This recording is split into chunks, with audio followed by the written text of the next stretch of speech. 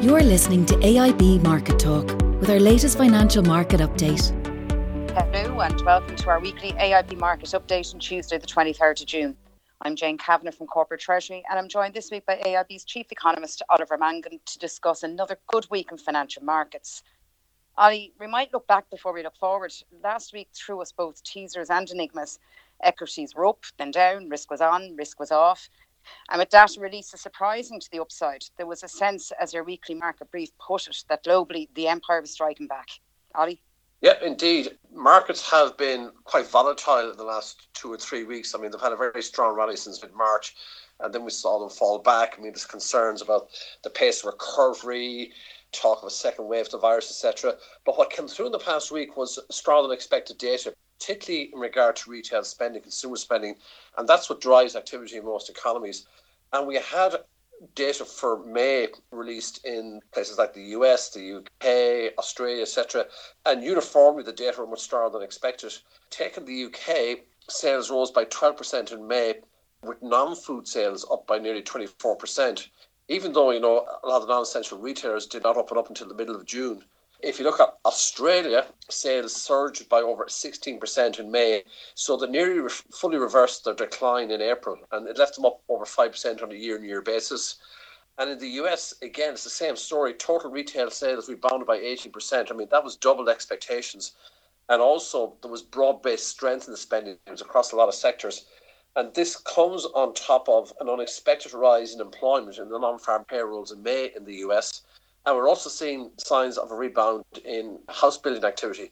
Mortgage rates have fallen to very low levels in the US, and there's been a surge in mortgage applications. So that's driving a revival in house building activity, etc.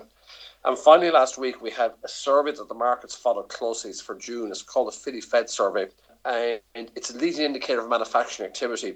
And that, again, was far stronger than expected. It had fallen to very negative levels. It was minus 43 in May, but it rose to plus 27.5 in June. So there's a broad range of indicators there suggesting that economies are bouncing back much more quickly than anticipated. Now, it doesn't mean that will last, but it was enough, if you like, to put some more air back into the balloon or into the sales or markets. So they had a good week last week. Now, they are at elevated levels, and I think to move on from here, they'll require further good economic data. I mean, there are real concerns that we're seeing a rapid rise in new cases in the US in terms of the virus, renewed outbreak in Germany, particularly renewed outbreak in China, and also very high figures coming through for some big economies like Brazil and India. So we're not out of this by any stretch of the imagination, but it is encouraging to see a broad-based bounce back in consumer spending across a range of economies. So hopefully in Ireland's case, obviously the restrictions have been eased over the course of June, and next Monday, a lot of the restrictions are gone by then. So hopefully we will see, as elsewhere, a good bounce back in consumer spending, if not fully captured in the June figures, hopefully in the July figures. Great, Ollie. Signs of green shoots then, but still a lot of uncertainty out there. Yeah, and I think the Bank of England met last week, and that was an interesting meeting because there had been talk about negative interest rates. Well, that seems to have just gone up in a puff of smoke. In fact, the Bank of England chief economist noted that the recovery in UK demand and output was occurring sooner and materially faster, that's a direct quote, than the bank had previously expected. And whereas there were still risks to the downside, the Bank of England felt that the risks were more balanced than when they met in early May. So what the Bank of England did was it didn't move on rates at all. There was no talk of moving rates into negative territory, but it did, as expected, increase the size of its bond purchase program, its QE program. The additional purchases were due to expire in July if it hadn't moved. So obviously central banks are keeping policy very, very accommodative. So it increased the size of its QE program as expected by 100 billion. But interestingly, that the bank's chief economist, given what he's seen in the economic data, voted against actually increasing or expanding QE and wanted to keep policy on hold. And he was one of the guys who 6 weeks ago was talking about the need maybe to move rates to negative territory. So even within the Bank of England, policy remains accommodative. They've done further loosening, but they are acknowledging that the data are coming in ahead of expectations, and maybe their forecast has been too negative, but they still went ahead and expanded QE even further.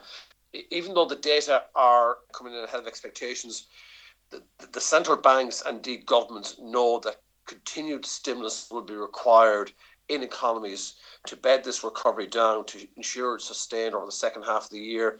And there will be sectors that will lag, and we think of hospitality in particular, travel, live entertainment. So this recovery is not going to lift all boats at the same time.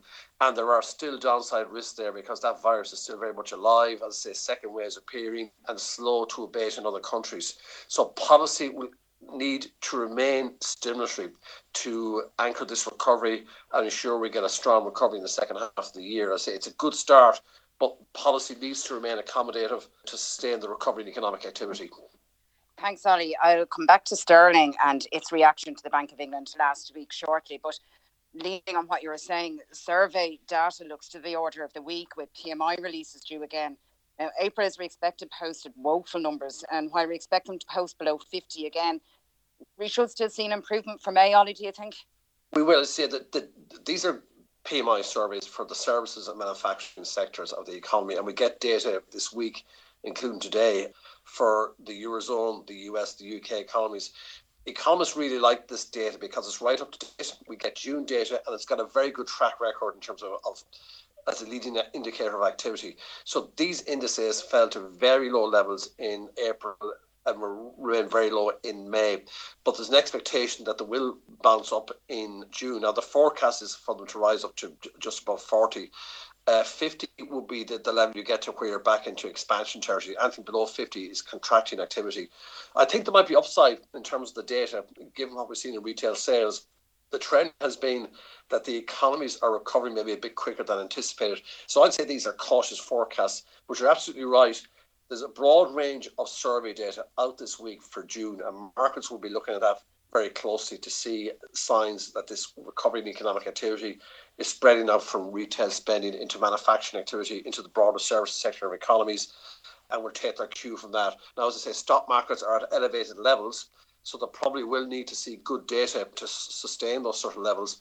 And I would say there's probably the balance of risks, the forecast is on the upside given what we saw last week. So yeah, we'll be watching those data very carefully over the next couple of days. Good news, Ollie. Just bringing it back to the currencies then, while the mood music that you talked about out of the UK was better than what we'd expected last week, sterling didn't quite agree and finished the week over 90p. Is it possible that we might see a test again of the high 94s we saw in March? I don't think so. You are right. It was a bit surprising to see what's been dragging sterling down in the last couple of months is, one, this talk in the UK about a move to negative rates, and secondly, growing concerns at the lack of progress in the Brexit talks and a rising risk from the market's point of view that we might end up with no deal at the end of the year and effectively a hard Brexit, the UK moving to trade on WTO rules to involve tariffs from the start of next year. But on both fronts, we've had good news that should have supported sterling. I mean, the Bank of England seems to have dropped this talk about negative rates. It's taken, I suppose, comfort from the pace of recovery in UK spending. And then we've seen some progress in the talks between the UK and the EU. And I suppose while you can't say there's been concrete progress, we have seen both sides make concessions and climb down from the top of the hill a bit. Boris Johnson meeting senior EU leaders, both Macron, but also Charles Michel, who's the head of the Council of Ministers. He met the head of the European Commission. And all round, the mood music has improved. And I talk about redoubling efforts to make good progress in July and probably move to conclude a deal in September, October. And I think the broad outlines of a deal are beginning to emerge. It won't be an all-encompassing trade deal, but it should avoid tariffs, it should avoid quotas, and it may be something to build on in coming years. So there's increasing optimism that we will get some form of limited trade deal agreed in the autumn. But that hasn't really supported sterling. So as you say, the euro has risen above 90p. On Monday, it was trading around 90.5p. I'd say sterling may recover from these sort of levels rather than the euro heading towards 94. Sterling may well drop back towards, euro may well drop back towards 88, 89p for those two reasons. And also that better than expected data out of the UK, because there were concerns at the way, I suppose, the number of cases in the UK were high in terms of the coronavirus, etc., and that might delay the reopening of the economy. But that's not actually coming through in the data. So sterling has been soft this year. Good grounds for that. It's lost ground against the dollar. It's got lost ground against the euro. But I sort of think it might find a floor around here now. And I'd be surprised if the euro continues to make ground against sterling. In fact, I think it might be the other way around. We may see the euro drop back below the 90p level. As regards the dollar, it softened in late second half of May, early part of June, but actually it's regained a bit of ground since, and it was up at 114 the euro's up around 114 against the dollar. It's dropped back to around 112. That might be reflecting some concerns that the virus has proven more persistent than had been expected. We're seeing second waves in China, in the US, re-emergence of a large number of cases in parts of Germany, and cases, while they've fallen to lower levels, we're still seeing relatively high numbers of new cases in Europe, nothing like we saw in the earlier spring. So we know the dollar and the yen are currencies that benefit at times of uncertainty. And I say there's still a lot of uncertainty out there about the economy in the second half of the year, the course of the virus. So that, and also stock markets are at high levels. So that air of caution is still there and might be supporting the dollar. Now, the bottom line, though, here is the big picture is the euro and the dollar remain within a very, very narrow trading range, where they've been since October 2019. 107 to 115 has contained all the action in that pair for that period of time, which is it's a very long period of time to see such a narrow trading range in place. And 112, we're down near the heart of that trading range. So I said it on these calls over the last number of weeks, there's no real sign that currencies are going to break out of major trading ranges. And that certainly remains the case for the dollar-euro exchange rate. It got up to 114, it's back down to 112, coming into that 111, 112, the heart of that 107, 115 trading range, and no sign that's going to break out at any time soon. And as I say, with regard to sterling, I don't think it'll weaken much further from here. The data have been good in the UK, the Bank of England is backed away from negative rates, and we're beginning to see a much more positive sounding out of the trade talks between the UK and the EU. So I don't think sterling is going to sit much further from here. Ollie, that's great. Many thanks again for the update, and a big thanks to all our listeners for joining us on this week's podcast. For those customers impacted by the pandemic, you can find details of AIB support packages at www.aib.ie/COVID-19. And to stay up to date with the latest market developments, please subscribe to AIB's Market Talk on the podcast apps for iOS or Android. Thank you very much.